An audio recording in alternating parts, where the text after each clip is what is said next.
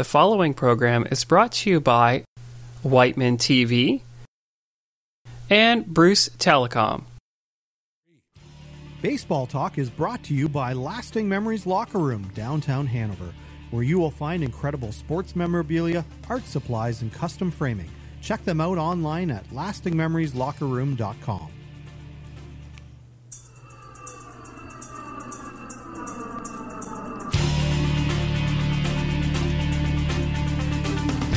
Bonjour tout le monde. Bienvenue à Parler Baseball. And don't worry, you're at the right place. This is Blue Water Radio 91.3 with Baseball Talk, which will also be airing on Whiteman this Friday night at 8 o'clock on Channel 6. And you may wonder about the getup, or you may not. But either way, I'll tell you, it's because we're starting off talking about the Montreal Expos. So, of course, I have with me here the great Steve Fitzsimmons and myself, and Paul is away I think he's in Nicaragua having a bionic arm attached, I believe, or something like that. Yeah, something like that. So this is our season finale, although on Whiteman TV you will see an episode that didn't air with Rob Ducey of the Toronto Blue Jays formerly next week. But just want to say thank you to Paul Hillier for his great work. Unfortunately, he's been called away for work in the last couple of weeks out of town, which is unusual, and would have loved to join us, but anyway. Yeah, so, I've been missing his Paul's Who's Hot, Who's Not, his fantasy stuff there, yeah. Yep, I think a lot of people's pools have been going downhill with some of the tips not being heard in the last couple of weeks. But so our topic to start the show tonight is we're going to take a look back into the annals of the Montreal Expos and talk about their best all-time players, ranking their top 10 players of all time. And that's difficult to do. We as regular viewers and listeners know, we did that with the Toronto Blue Jays, and it was tricky. And you have to consider, their career as a Toronto Blue Jay or as a Montreal Expo versus their career externally with other teams and that, and the length of service and the contribution in terms of how meaningful it was for the franchise, even if it was sort of a short burst, but a huge one.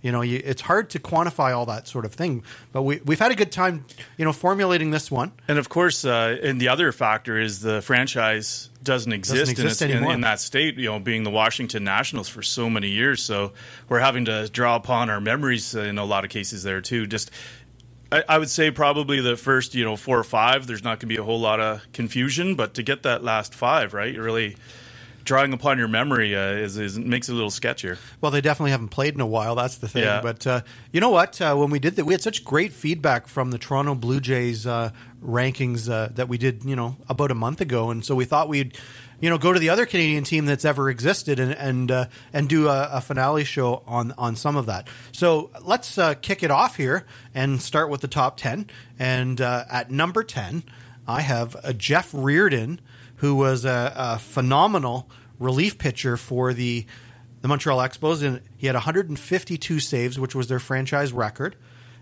Pitched for them for 5.5 seasons. In that time, he was a 2-time All-Star. He finished 7th in the Cy Young Award in one particular season and was really dominant in 1985 and 1986 for the Montreal Expos. And we all remember, for those of you old enough to remember, that he had this weird sort of sidearm delivery that almost like Kent Tekulve where he would kind of whipped his arm underneath type of thing. You almost see it in fastball sometimes, the kind of delivery he had. But it was very distinctive. Dan Quisenberry might have been a little lower than Reardon, right, but he was fairly low there, yeah. So Dan, I have Jeff Reardon at number 10. Your thoughts on that? I think that's a really solid pick. For a while, I was trying to rank the top 5 Blue Jay pitchers, and I had Jeff Reardon. Pitchers, I know. Expos pitchers, and I actually had Jeff Reardon as my 3rd pitcher. Okay. But I have him right here just outside of my top 10. I was really playing Jenga with it, trying to see where he fit in, and I think it's a solid pick. You can't argue with that. 2-time All-Star, as you said, 152 saves in 5.5 seasons, and that's by far their franchise lead in saves. Very much so. So I think that's a solid pick. I can't argue with it. I did pick someone else at 10. Okay. And I think it's a solid pick. And leave that out as to who that is, and when we go through my list, you can mention players that we didn't have on the list, or when we get to somebody that you do have on your list, where you have them. Where I have them instead? Okay. I think so. So let's kind of do it that way. Okay, so we'll move to number 9. And you know what? This particular player, I mean, probably ranks much, much higher in terms of his overall game throughout his career. But because he played for the Montreal Expos for just a portion of it and was really probably more well-known for his Colorado days, I have Larry Walker at number 9. And, I mean, he played in 1,988 career games, but not all of them with the Montreal Expos. In fact, not a lot of them with the Montreal Expos. And he had 383 home runs for a career and 1,311 RBIs, 2,160 hits, and a 313 average. But again, you know, he played maybe half of his career as a Montreal Expo. And I had to weigh that out because, you know, when you look at the best players ever to play for the Montreal Expos, he's much higher than number 9. But the fact that, you know, he probably had the more successful part of his career elsewhere because he was basically just starting his career and was very successful with the Montreal Expos, no argument there. But that's what I weighed it against, you know, to drop him down to number 9 versus where other people might have him much higher. I'm not too far off where I have him.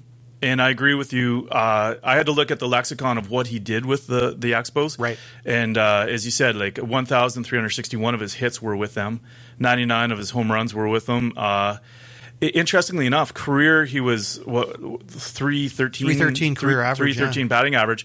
And with a lot of batters, we see that where they mature into the strike zone. And with his Expos, even though he had his 1,361 hits, his batting average at that point with the Expos was only 281. 281, yeah. So it took quite a leap, actually, after his Expo days. So he hit 330 pretty much from there on out. 330, that far out. Now, after, I can't remember if he was 7-time or 8-time All-Star, but he one of those All-Stars was with the Jays.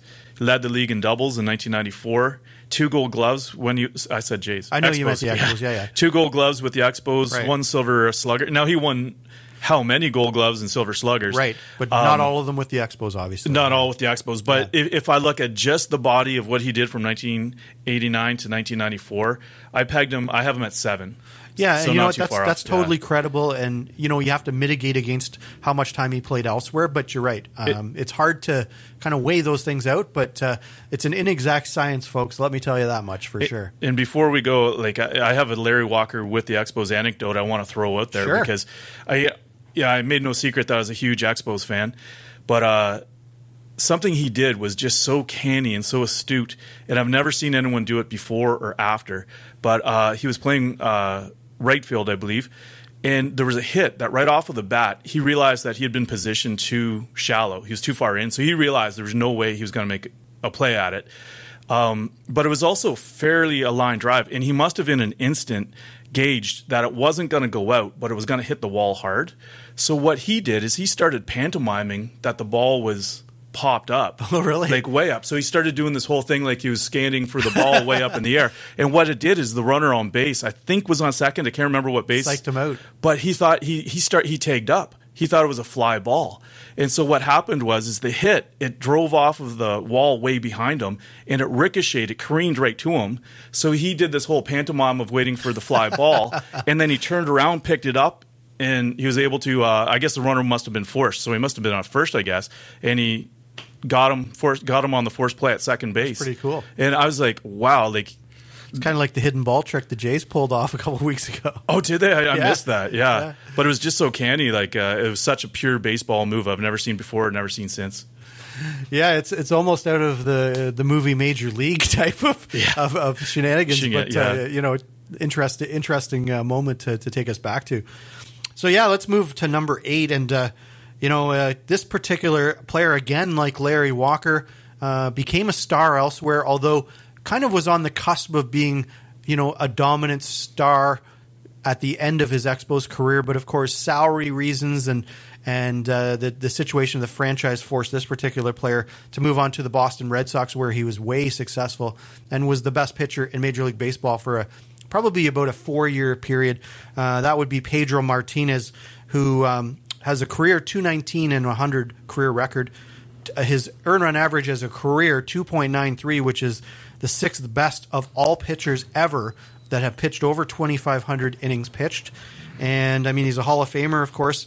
And you know, the interesting thing about Pedro, I mean, stature-wise, he wasn't a big guy. Like, he was 5'11", 170, and, I mean, he was a flamethrower like that guy. He could get it up there to 100, 101 miles an hour, and he just blew people away. He was a 3-time All-Star with the Expos, though. And joined the Hall of Fame in 2015. So, again, you know, it's a case where, you know, the majority of his career was spent elsewhere, but he got his start there and was on the cusp of being a star, I think. Yeah, it made a big impact. I didn't have Pedro in my top 10. Okay. And it was like you said with Larry Walker, because he only was with the Expos for 4 years.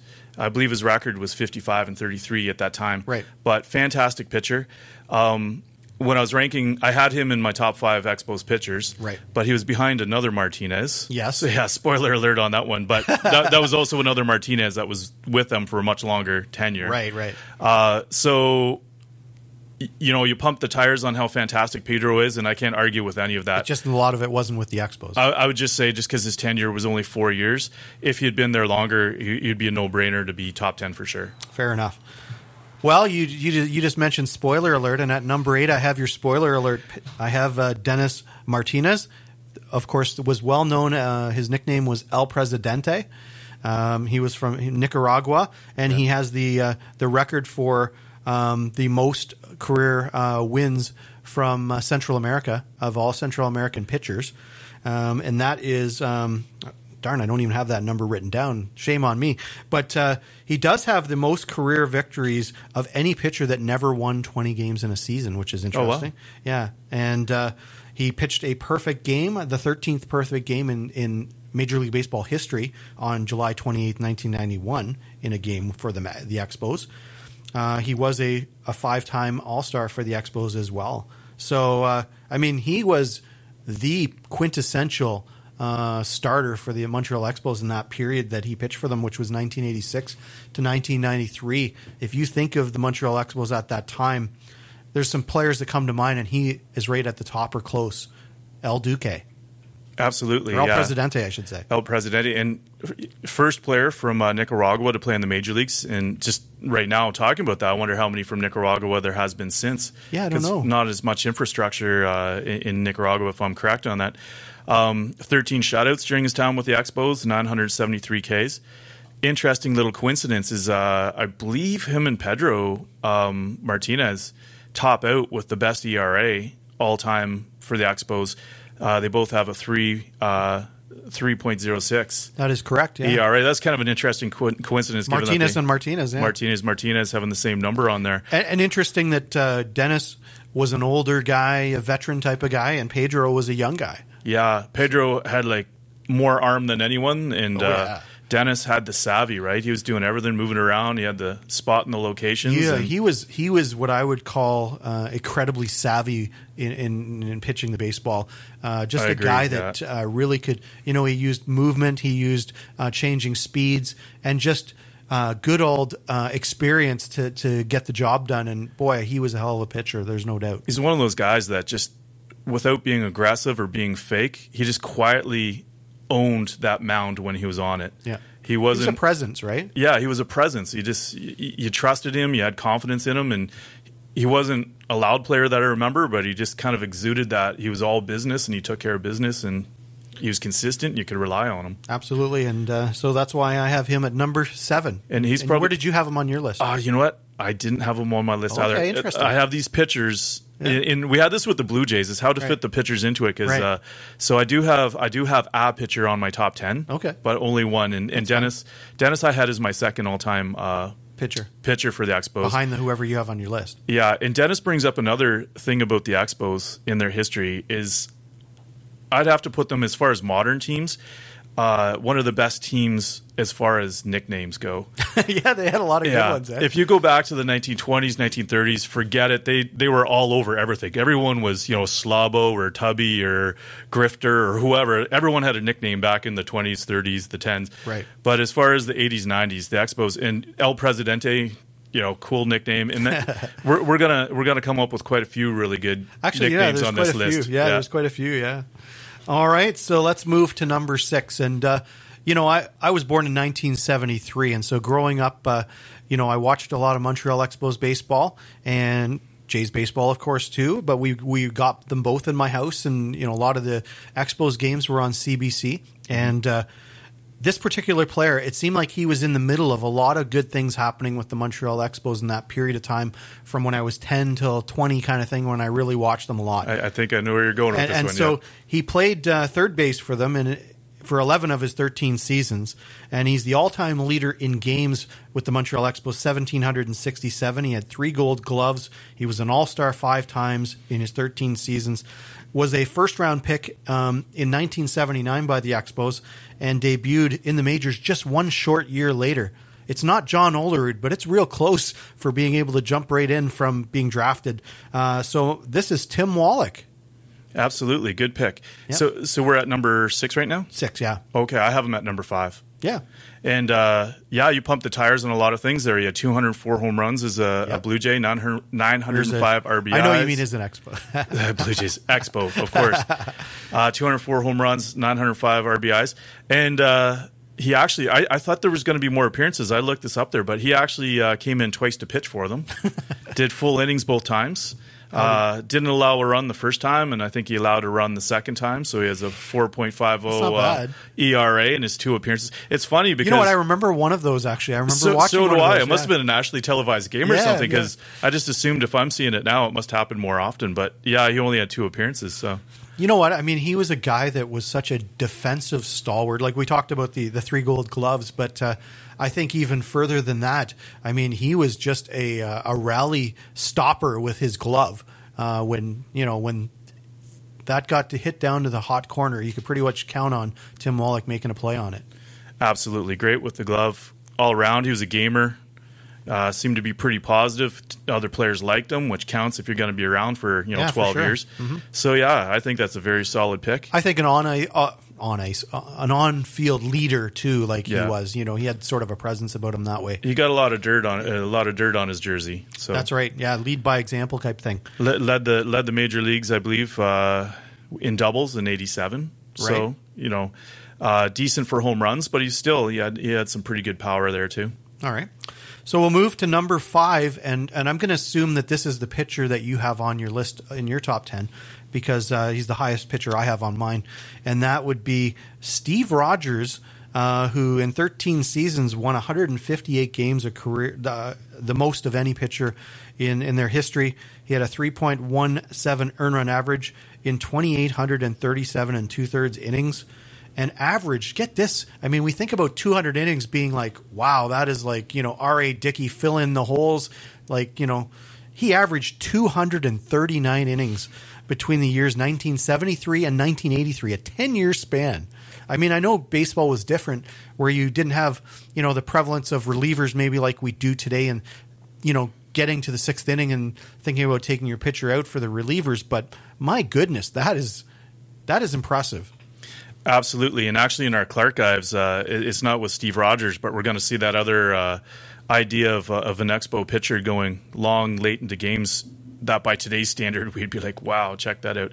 But Steve Rogers, like far and away the franchise's best pitcher. Ever, yeah. Ever, yeah. So I totally agree with you on that one. I have him at number 6, I believe, on my list here. Okay. Where I did the 10 position, then I inserted him in the middle there. I was debating, I put him ahead of Larry Walker for sure, and I was debating whether to put him ahead of Tim. But Tim Wallach, I had him slightly above him. It's hard to quantify it, no doubt about it. But he also led in complete games with 129, 37 shutouts. Like, crazy numbers, 1,621 strikeouts. Like, the numbers are all over it. A career ERA of 3.17. Played his entire career for the Expos, so he gets some bonus points for that too. So. Absolutely, and I did factor that in, knowing that every single win he got as a major leaguer was with the Montreal Expos. It was worth an extra position up maybe for me. Yeah, and I believe he's still the franchise. If you go into the Washington Nationals, I think he's still the career leader in wins. He is, yeah. So yeah, there you go, Steve Rogers, number 5. So let's go to number 4. And this particular player, he's a Hall of Famer. He's a 7-time All-Star. He won a batting title in 1986. He was a left fielder for the Montreal Expos for a long time, and as an Expo, he had a career average of 301 with an on-base percentage of 391. I mean, it's ridiculous. And, of course, he led the league in stolen bases 4 times, just a linchpin in the outfield and on the base pass, and he could hit. He could play the game any way he wanted to. The very speedy and fast Tim Raines, who, for my money, was one of the most electrifying players I've ever seen play baseball. Yeah, he had it all. He could field and hit for average, and on the bases was ridiculous. There was a time when him and Vince Coleman, and to a certain degree Willie Wilson, they just kind of ruled that whole aspect of baseball. He had 634 steals with the Expos in his 11 years. Like, that's unheard of by today's standards. And also on the all-time nickname list there, as far as the list there, Tim the Rock Raines, right? We were long before Dwayne Johnson came along. Yeah, exactly. So, Dwayne stole his nickname. Yeah, Dwayne stole it. But, yeah, and, you know, I seem to remember there was a time where early in his career he had gone down a bit of a rough path, and they also had that pathos part, because I remember when Tim Raines had a child, I don't know if it was his first child or not, but named her Andrea. And he let it be known that was in honor of Andre Dawson, who apparently Andre sort of picked him up by his bootstraps. That was a time in Major League Baseball where some of the white powder was not just lining the base paths and such, or the foul lines. It was prevalent off the field a lot. Yeah, there was prevalent off the field. And apparently, from what I understand, Tim might have been getting into the party lifestyle a little bit, and he credited Andre Dawson with helping him clean up, getting his head straight and cleaning up and getting on there. And I just saw that kind of added element too of the buddy aspect of it that way too. So they were a true team, and Tim Raines is a great player. I have him at number 2 on my list, actually. Okay. Yeah. Well, there you go. Hard to disagree with that, for sure. So we moved to number 3 on the list, and how are we doing for time there, Andy? Are we good? It's about 6:23, so maybe. Okay, so we have some time. Okay. Do you want to finish up this one, or do you want to hit a commercial and come back and finish up the Actually, top part? why don't we take our first commercial break, and we'll come back with number 3, 2, and 1 on our look at the all-time best Expos. We'll take a break and be back on Blue Water Radio and on Whiteman TV. Baseball Talk is brought to you by Lasting Memories Locker Room, downtown Hanover, where you will find incredible sports memorabilia, art supplies, and custom framing. Check them out online at lastingmemorieslockerroom.com. Discover more with Hanover Culture Days this Friday through Sunday. A free self-guided tour celebrating our people, history, and assets. Complete your passport or share photos using hashtag #DiscoverMoreHanover for chances to win. Download your passport at hanover.ca. Join the Saugeen Valley Conservation Foundation for a conservation dinner gala on Saturday, September 30th to raise funds for a new wildlife center at Sulphur Springs Conservation Area. The dinner will take place at the Knights of Columbus Hall between Walkerton and Mildmay.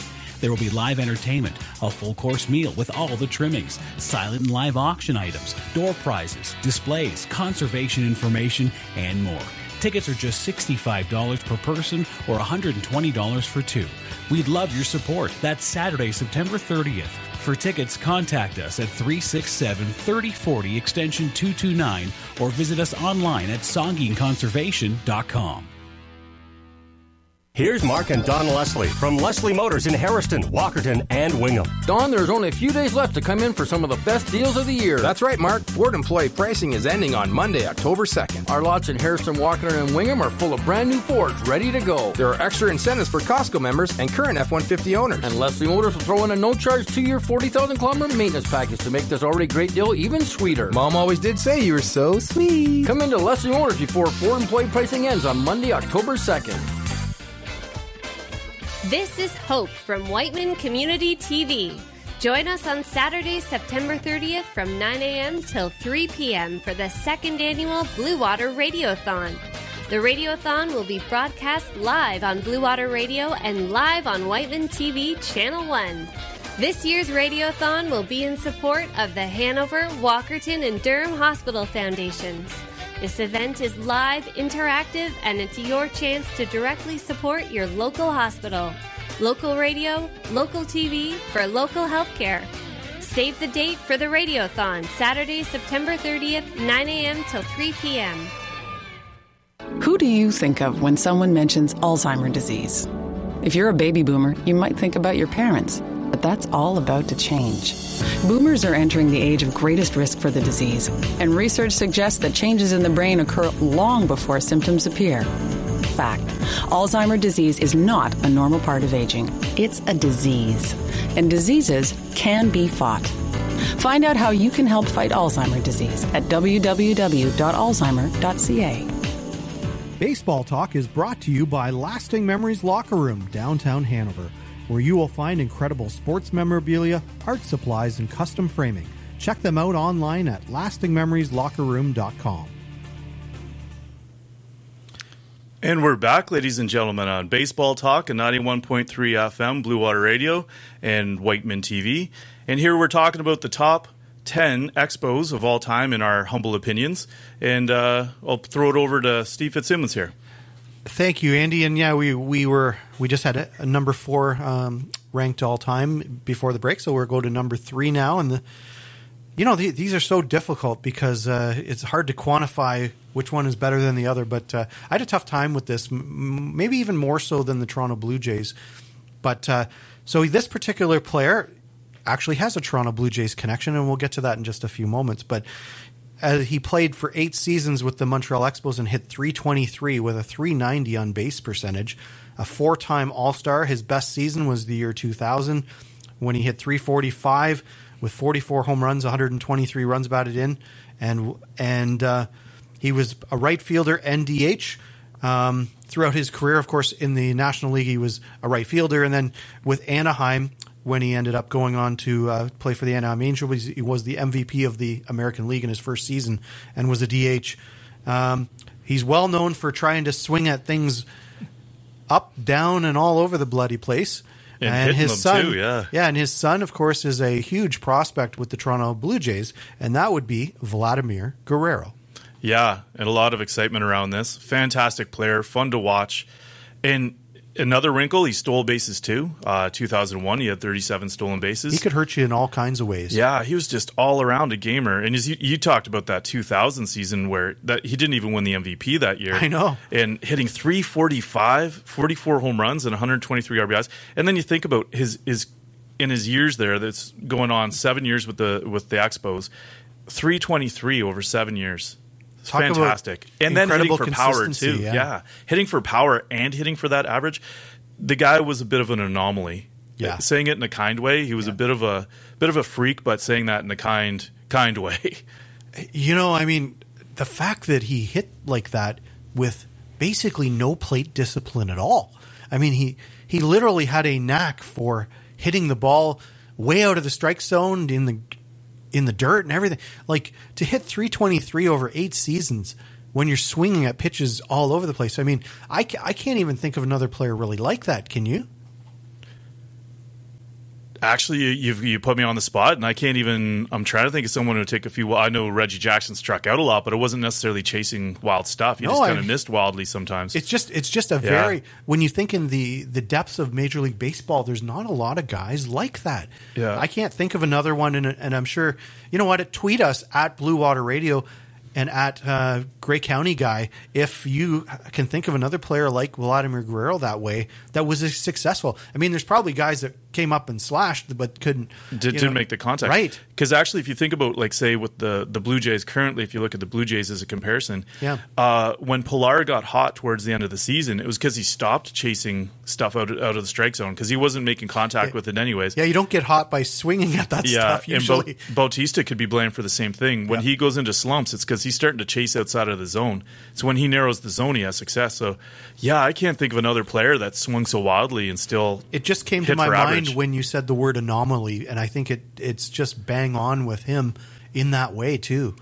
So, yeah, it's interesting, but he's at number 3, and really because, he played 8 seasons versus some of the 2 guys ahead of him were like Mr. Montreal Expos. So, pretty tough to get past these 2 gentlemen. But we'll move to number 2. And this guy... Sorry, before we go on there, I'll just throw it there. I had Vladdy at 4. Oh, okay. Yeah, fair enough.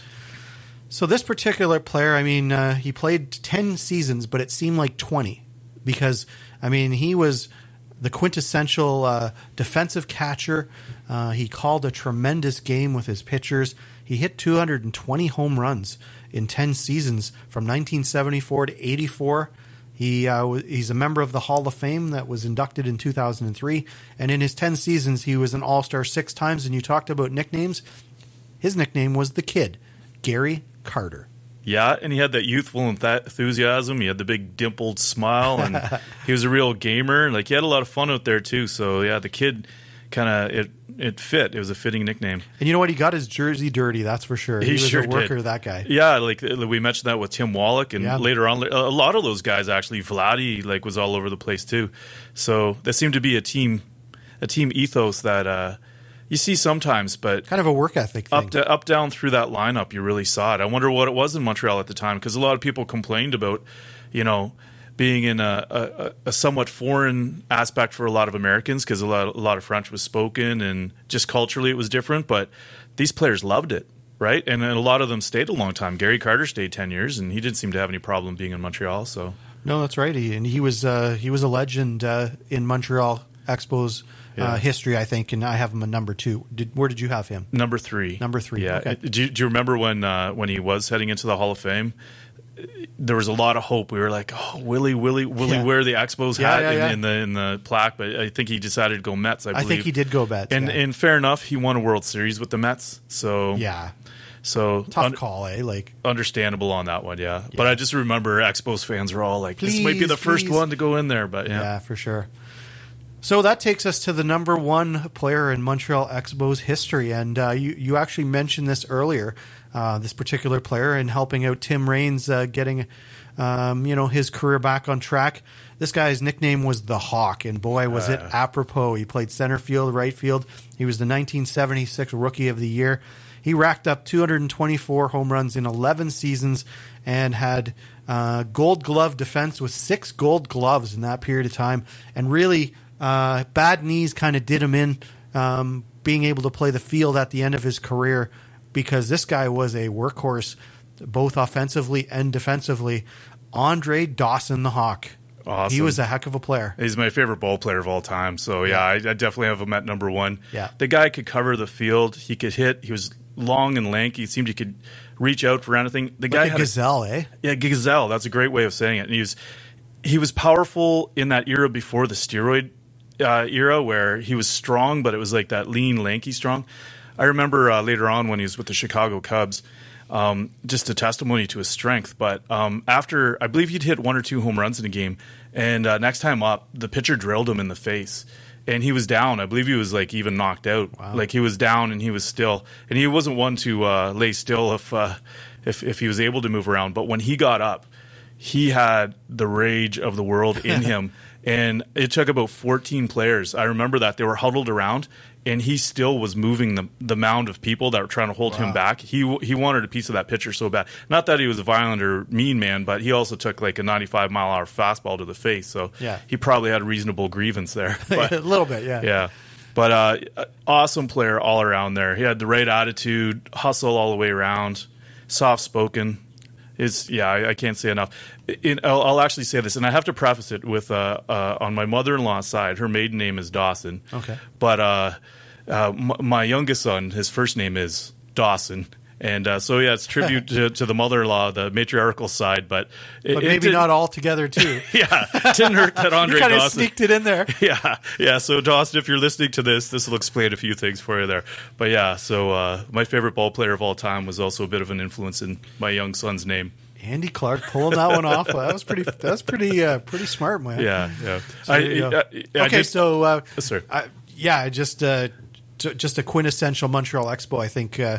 When you think of the Expos, that's the guy you think of first, I think. Absolutely, yeah. And as you say, with Tim Raines, Gary Carter, Vladdy Guerrero, and then maybe Steve Rogers in that mix, it's really, really, really hard to sort out 2 through 5. Very much so. But I think a lot of people would agree Andre, number 1. Yeah, I think they would. So before I get to, I have some honorable mentions, kind of a list here. But before we do that, why don't you tell us who you have on your list that I didn't have on mine, and then I'll go through the honorable mentions. Yeah, and I think my list only varies a little bit because I tend to lean more to the position players that play every day. Nothing to slight the pitchers because they are so valuable, but they do work in a rotating tandem like that. So Steve Rogers was the only starting pitcher I had in there. It was my last 3 on my list, 8, 9, and 10 that I had different. I had El Gato Grande, the big cat. Oh, yes, Andres Galarraga, who he's he an played honorable really well. mention on my list. He's an honorable mention, yeah. 906 hits with the Expos, 180 doubles. Let's see here. Even I was surprised to see he had 56 stolen bases. He had an all-star. You don't think of there. him that way, do you? Yeah, oh, yeah. He's a big lumbering guy. Big guy, yeah. He had an all-star, 2 gold gloves, a silver slugger, all with the Expos. Played with them for 6 years from 85 to 91 and then came back in 2002. So I had him on there. Okay. Now, my next one's a little bit controversial because we did talk about the scope and the lexicon. Yep. But I put Al Oliver, number 9. Okay. And I made an allowance for him because he only played 2 full seasons with the Expos. But the 2 seasons he played were fabulous. They were outstanding. He had 388 hits. He had almost 400 hits in his 2 seasons with them. 315 batting average, OPS of 832, 30 home runs, 193 RBIs. So he averaged almost 100 RBIs per. Very, very solid at first base. And another one on the nickname list, he was Scoop. Yeah, Al Scoop Oliver. I don't know if you remember because he played with the Blue Jays also, and yes, he used to wear number 0 or 00. I can't remember now, but he used to have a big gold necklace with the 00. Okay, I don't remember hanging off that. But yeah, he was just an all around player, and a lot of his greatness. I think he played 19 major league seasons, but don't quote me on that. Sort of an interesting sidebar with Al Oliver. I'd forgotten about all this, but when I was preparing for this. They mentioned, he played out his career. He was with the Pirates for a long time, then with the Expos, and then he played for a few teams after that. But his career was actually cut short, and it wasn't by injury or by anything he did. But if some of you are old enough, you'll remember a thing called collusion. And so he actually, I think it was 95. He had a decent season, but his numbers were declining a little bit, but not to the point where he couldn't get a job. But there was a handful of players that, for no reason, couldn't get a contract, and it was proven later that the owners had got together and they sort of targeted certain players to say, okay, we're going to sacrifice these guys and we're not going to sign them to try and drive the markets down. They were worried about increasing salaries. So he actually got paid for the 1996 season like 10 years later. Oh, really? The Major League Baseball had to pay him a year's salary because of that collusion where he was. So his career, they were saying that, he had 2,800 hits about. So he was starting to get into that conversation for the Cooperstown for the Hall of Fame. So, what a shame, eh? He could have got there. Yeah, so it's kind of an interesting story there, all in its own. So interesting. Okay. And my last one is again on the nickname list, the Crow, Warren Cromartie, and probably Dennis Martinez. When I think about it, I probably would slide Dennis Martinez ahead of him here. But he had 1,063 hits for the Expos, 222 doubles, 60 home runs. 49 stolen bases, 371 RBIs. So he was a very, very, very solid player. 280 during his time there. So he had 8 years he played for the Expos. Batted 280 the whole time. So the Crow, Warren Cromartie, also on my list. You know what? I had him on my honorable mention list as well. So no argument there. Al Oliver is an interesting one. I didn't have him on my honorable mention, but you kind of sold me on him with your story about him.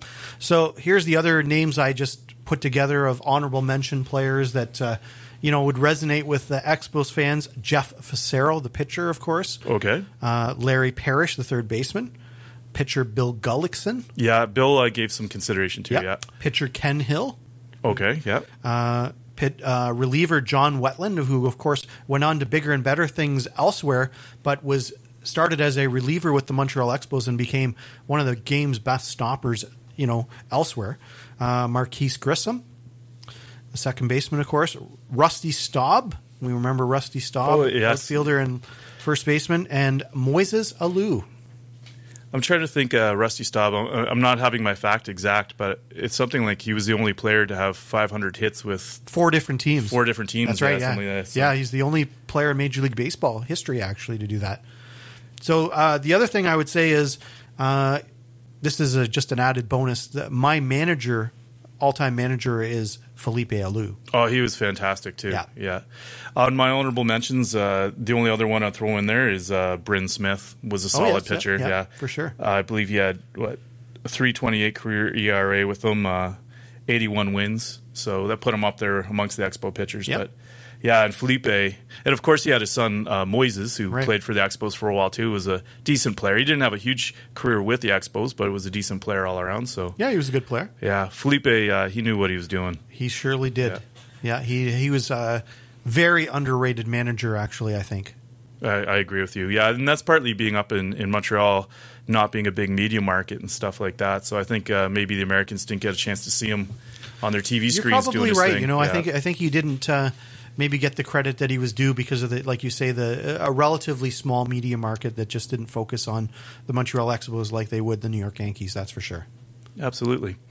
Do you want to take our next commercial break and then come on back and we'll talk about how sure, let's do that. And we're going to sort the Blue Jays? Yes, and we'll talk Aaron Judge as well. Absolutely. So here we are taking our next break. We'll see you soon, folks. You're listening to BWR, Blue Water Radio. Mixing all your favorite music. Baseball Talk is brought to you by Lasting Memories Locker Room, downtown Hanover, where you will find incredible sports memorabilia, art supplies, and custom framing. Check them out online at lastingmemorieslockerroom.com. Calling all entrepreneurs in Gray, Bruce, Wellington North, Minto, and the city of Owen Sound. The Hawk's Nest is an opportunity to garner cash investment and promote your business. The Saugeen Economic Development Corporation, in partnership with the Bruce Community Futures Development Corporation, is offering free business plan training workshops for new and existing businesses in various locations starting September 22nd through October 26th. These training opportunities are open to all and not limited to those interested in applying to the Hawk's Nest. Visit sbdc.ca or bruce.on.ca and click on the Hawk's Nest link. If your active lifestyle is being held back by foot pain, Soul Science can help. Canadian certified podorthist Jeff Walker and myself, Caitlin Witkowski, are ready to get you back on your feet. Since taking over from Melissa Bendo in 2015, Soul Science has been the custom foot orthotic experts within this area. We provide comfortable orthotics in days, not weeks, that last for years. Come see us today. Give us a call at 1-844-337-7653 or visit us on the web at soulscience.ca. Did you know you could receive free energy-efficient upgrades for your home through the Home Assistance Program? Income-eligible customers of West Stereo Power can receive items such as LED light bulbs, power bars, shower heads, and more, completely free of charge, including installation. To see if you qualify, visit weststereo.com/HAP or call West Stereo's service provider at 1-866-848-4998. The Home Assistance Program is funded by the Independent Electricity System Operator and offered by West Stereo Power. Visit weststereo.com/HAP to learn more today. Bruce and Gray counties are amazing places to live, but sometimes they can be difficult to get around and explore. That's where Saugeen Mobility and Regional Transit comes in. Since 1977, they've specialized in public transit service to those with permanent or temporary mental and physical challenges within Bruce and Gray counties. Finally, you have the ability to stay mobile. Life can be challenging. Let Saugeen Mobility help. To find out more about smart services in your area or to register, visit saugeenmobility.ca and they'll see you soon. Tired of hard water wreaking havoc around your home? Dry skin and lifeless hair? Dull and dingy laundry? Soap scum and spotted glasses too? Hey, Culligan man! A Culligan water softener turns hard water soft every time. Soft water is the answer. Not cleaning products or detergents. Culligan saves you up to 50% on soaps and detergents while turning your laundry, bathroom, and kitchen brilliant, like me.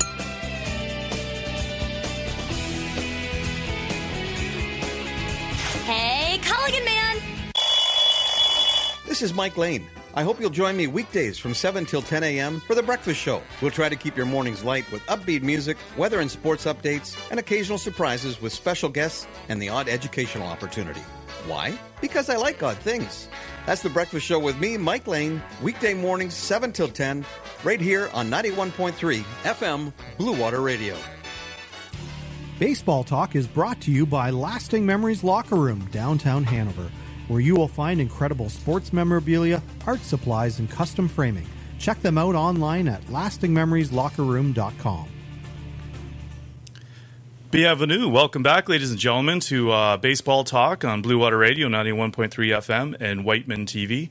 And we're going to kick off our last segment here with the Clark Hives, and then we're going to talk a little bit about the Blue Jays and Aaron Judge. And don't forget the Twitter poll as well. And the Twitter poll where you chimed in and gave us some feedback on what you thought about what we should do with the Blue Jays for next year. Going right into the Clark Hives, the year we visited was 2002. And if you want to see these in their entirety, you can go to my Twitter account at Grey County Guy and check it out. And the first headline you're going to see there says, Guerrero belts record homer. And this is from a Globe and Mail of July 19th, 2002, a Bill Beacon piece. And it's kind of interesting because it talks about Guerrero belting a record homer. In this case, it was 107th of his career in the Olympic Stadium, where he passed Gary Carter for the most of any player in Olympic Stadium. But it's interesting. Apparently, he celebrated quite a bit going around the bases. And when they talked to him with the interpreter, he actually said, I wasn't celebrating for me. He said I was celebrating for Bartolo Colon, who the Expos had just picked up 4 games previous, or a few games previous from the Indians. And Bartolo, he got the win, went 134 pitches into the game, and it was his second complete game in a row. And when they were talking to Frank Robinson, first of all, for the team, he said, we needed this win like a man with a bad foot needs a soft shoe. So that's an interesting way to say it. He basically, he actually said that with their relievers struggling a little bit, that it was good for Bartolo to be going deep in these games, completing these games. And he said about 134 pitches is about average for Bartolo. And it's amazing to me because the guy's still pitching, right? It's incredible. And he still pitches like that, where he goes 120, 130 pitches. He's a freak of nature, really. Yeah. Now, the Jays lit him up a little bit. Was it last week? They got he's to him a 40 bit, but something years old. Yeah. What is he, like 44 years old, 45? Something like that. It's amazing. He just keeps on ticking. Yep. So, yeah, that's Guerrero belts his record homer. And this was an interesting time for the Expos because they were actually being owned and operated by a consortium of all the other major league teams. So they were under pressure to get rid of a lot of their good players, like Vladdy. And they had to play 20 of their 81. Well, there was talk. I don't know how many it came out to, but they were going to have to play 20 of their 81 road games, home games on the road. So things weren't going too well at the time in Montreal. The other Clark Ives, the local ones, the first headline you're going to see there is Hurricanes blown aside at the WOBA tournament, where it talks about the Hanover Legion Hurricanes. It doesn't mention what level, whether that's midget or juvenile or whatever. But they went to the Western Ontario tournament, and they didn't do well. They only stuck around for 3 games, playing teams from St. Mary's, Owen Sound, and Saugeen Shores. Ultimately, the Goderich Seahawks won that. And there's some comments from Bob Hubbard, the head coach, if you want to check that one out. And the other one is Hurricanes finished with silver medal. And this was the Hanover Becker's Milk Hurricanes. And they actually, they managed to get silver in the Ontario, in the province that year. Dunnville beat them twice, including in the final where they beat them 11-1. And Randy Zettler, the head coach, has quite a few comments and sort of talks about their games there where they finally beat their nemesis Goderich. And it gives a lot of game accounts without mentioning individual players a whole lot. But one player that was mentioned was Ryan Wetlaufer, who went 5 for 5 against Ingersoll and apparently did really well in the provincial tournament. So, yeah, if you want to relive some of the history on this, going back to 2002, you can find that at Grey County Guy on my Twitter feed, and I hope you enjoy it. Yeah, some good stuff. So we had this Twitter poll about the Toronto Blue Jays. Tee us up on what the Twitter poll you came up with was. We broke it down by position, grouped up the positions, and said where should the Blue Jays target improvement for next year. And I believe I'll let Adam in the booth there give us the results there, but I broke it down. I figured the infield was okay because, with Donaldson at third and Smoke doing his thing, and actually Goins was really solid at shortstop. So I didn't put that on the list. I said catcher, outfield, starting pitching, and relieving pitching. Okay. Yeah, and what were the results, Adam?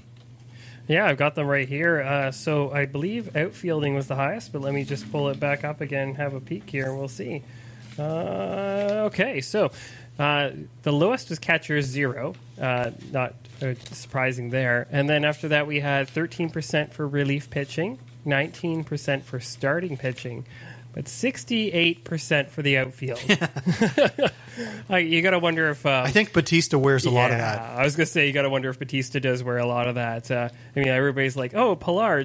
Could Pilar play like left field, center, and right all at the same time? I think you need a little bit more bat for that too, though. You know what, though, guys? And we're going to talk about this a little bit later on in the final segment, but I think they might have found a guy in Teoscar Hernandez who looks really good this month. I mean, he has hit 7 home runs, 18 runs batted in just 22 games, and has looked really good. And he's hit .281. This guy looks like a player that they got in the trade that is going to be able to play for this baseball team, I think. I agree. He's looked really good so far. I always give it the grain of salt, though, because it's at the end. Well, there's some AAA guys that he's playing against, too, that are call-ups as well. The rosters have gone to 40 players, still, so it's watered down a bit. It's decent. And right now, here's my grain of salt, is because right now they're not playing for anything, so there's no pressure. Right. And there's all the entire upside and enjoyment. It's all good right now. Baseball is such a long season. It's a long grind. There's a long haul. And if you're in a pennant race, you have to keep that mental toughness up a lot. So I'm curious to see. I think in the long run, he's going to be a very good player. I'm curious to see how it's going to translate to a full season. Right. Yeah. Okay, so you're the Toronto Blue Jays GM moving forward for next season. And I guess my question for you, Andy, is what do you do and where do you start with the improvement? What area do you focus on? I was actually a little surprised by the Twitter poll. Yeah, me too. I'm shocked, actually. Yeah, I thought more people would have said starting pitching. And it's easy for me to say that on one hand. Yes, they need it. Where do they find it? But they have had success, picking players by that astute scouting. Do you think people are just thinking that, well, Aaron Sanchez won't have blisters, he'll be back, and blah, blah, blah, that we, I don't know. If it comes to, because Anderson, they were saying he maybe left the game the other night too with the blisters. And we haven't got an answer on, is this actually something to do with the fabrication of the baseball this year? If that's the issue, I know they might not want to advertise that, but trying to figure out what's going to happen moving forward. I think they're definitely counting on Sanchez to bounce back, but I don't think they have a choice. They have to. He's like 25 years old. Yeah. So where do they get that extra depth in the starting? And I think that's where you're going to have to send the scouts out, because I think those guys are out there that some rosters have underappreciated guys that are maybe the fourth and fifth guy, not really getting a whole lot, or some guys in middle relief that can be converted and get her done. So starting pitching I think would be the number one priority. And with Bautista, he's obviously on a decline right now. It's no secret. But I think also batting him leadoff was a terrible move. So it was horrible. Yeah. So I think I'd make that a priority too, is maybe finding a little more speed and a little more average for the leadoff spot would be important for me too. Sounds good. Adam Olivero, our intrepid producer. I mean, when you look at the Toronto Blue Jays, we talked about Bautista. Is he immediately sort of the linchpin of where you start and replace him with somebody that's not in decline like him and go from there? Like, where do you see the improvement coming from? I'd agree. Probably Bautista. I mean, you look at if he just played just this season, like say this was his starting season with the Jays, he wouldn't play again. No. But we were talking about that before the show. Bautista's had an okay season. But if, like you'd said, Steve, before the show we started, if he was hitting 45 home runs, there would be no discussion about a mediocre season at that point. No. I mean, you look at his numbers this year, and they're not good. They're 22 home runs, 62 runs batted in, and he's hitting .204. But further than that, he's struck out 164 times. Yeah, but you look at his career numbers for the Jays, and I think he's like second in homers and third in RBIs. Oh, there's no doubt in the top 10 in the history of the Toronto Blue Jays, he's one of the best players that's ever played. He just isn't that player anymore. Not this season. Am I correct in thinking he actually set the Jays single season record for strikeouts? I think he did, yeah. Yeah, he absolutely did. Adds insult to injury in my mind when he was leadoff, where you're supposed to see a high on base percentage, and they try to justify that with he takes a lot of walks, but yeah, he's a .311 on base percentage, but my goodness, you can't strike out 164 times as your leadoff guy. Yeah, and I've said often I'd like to see them stealing more bases in Major League Baseball, but he's actually one guy I'd say don't. Yeah. So, no, I don't think so. Yeah, keep his hands safe. You know what? They should have just kept Ben Revere and let him play. They gave him away for not much. Yeah, too bad they couldn't put it a pinch runner every time, right? I know. They have designated hitter, have a designated runner for someone. Do you know what, guys? I've always wondered. So why doesn't a baseball team, like you have 25-man roster, right? Why doesn't a baseball team actually have, a guy? Or why has no baseball team ever tried to have a specific guy that's his only job? Like, I think back to sprinters, for instance. Like, there was some talk, Ben Johnson was going to play football and run kick returns back. But I've often wondered, why is it that nobody's kind of looked at that angle? Is it just not enough of a factor in a game to take up a roster spot? Is that really what it comes down to? So you mean just purely a base stealing specialist? So like you get the fastest sprinter you can find, and you have them on your roster just for stealing bases. Yeah, like a Usain Bolt or whatever. Right. Yeah. Like I don't know. Like is there? It's just, I just find that strange because to me it's kind of an interesting angle. And I know base running isn't strictly speed. Mm-hmm. I mean, but yeah, you have to read the pitcher's delivery and stuff like that, and then also there's the slide at the other end. Though. Yeah, I'm just trying to picture Usain Bolt stealing second base on someone, right? He's so long and lanky, you could definitely reach for it quite well, but you need to have a starting gun at the yeah, at the coach. Yeah. It's, you know what? It's just something I've thought about that. I just don't know the reason why nobody's ever kind of went after that. Well, if they're going to have a utility guy, and you know what? Who's kidding who? If they got like a well-known sprinter, like if Donovan Bailey was, right, running bases for the Blue Jays, if Could they be a weren't draw too, they right? weren't selling out, people would be showing up, and they definitely would be tuning in to watch that on TV. So, interesting idea. It's just something I've thought of that over the years that I've often wondered why nobody's ever kind of. I know it's probably the least important sort of part of your roster, but I mean, it can be a key point in the game too.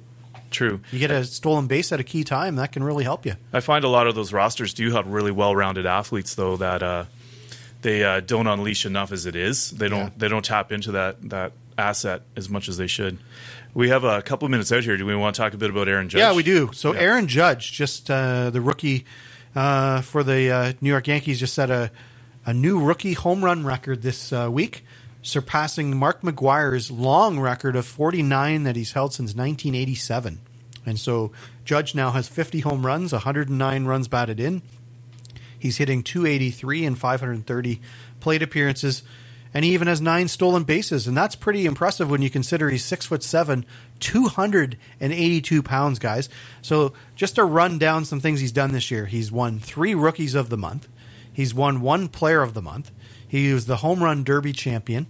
He's an All-Star, and he also has the first fastest exit velocity of any home run ever hit in since they've registered, and a company called StatCast basically measures the fastest departing home run ball, from a stadium type of thing. And this one was at 194.9 kilometers an hour. It left the stadium.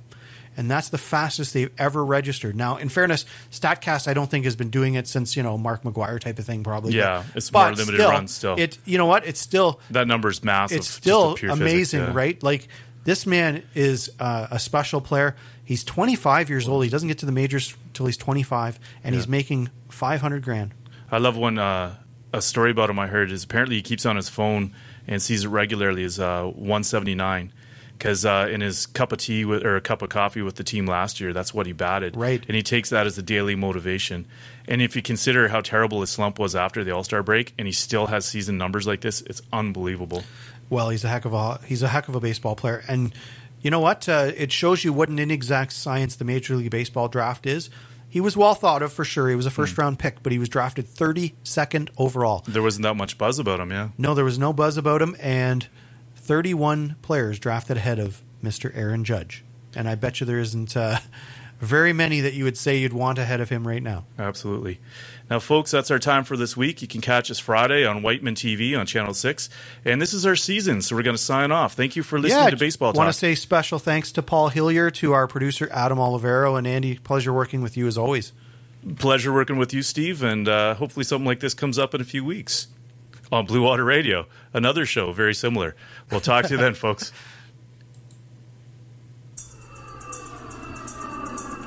Thank you for watching Baseball Talk.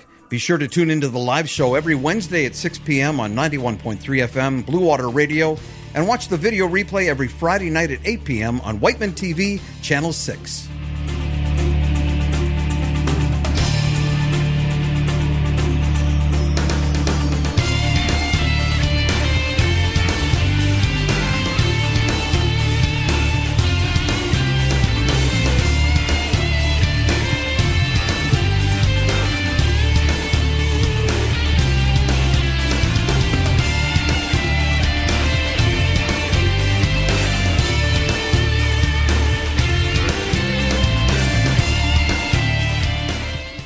The preceding program was brought to you by Whiteman TV and Bruce Telecom.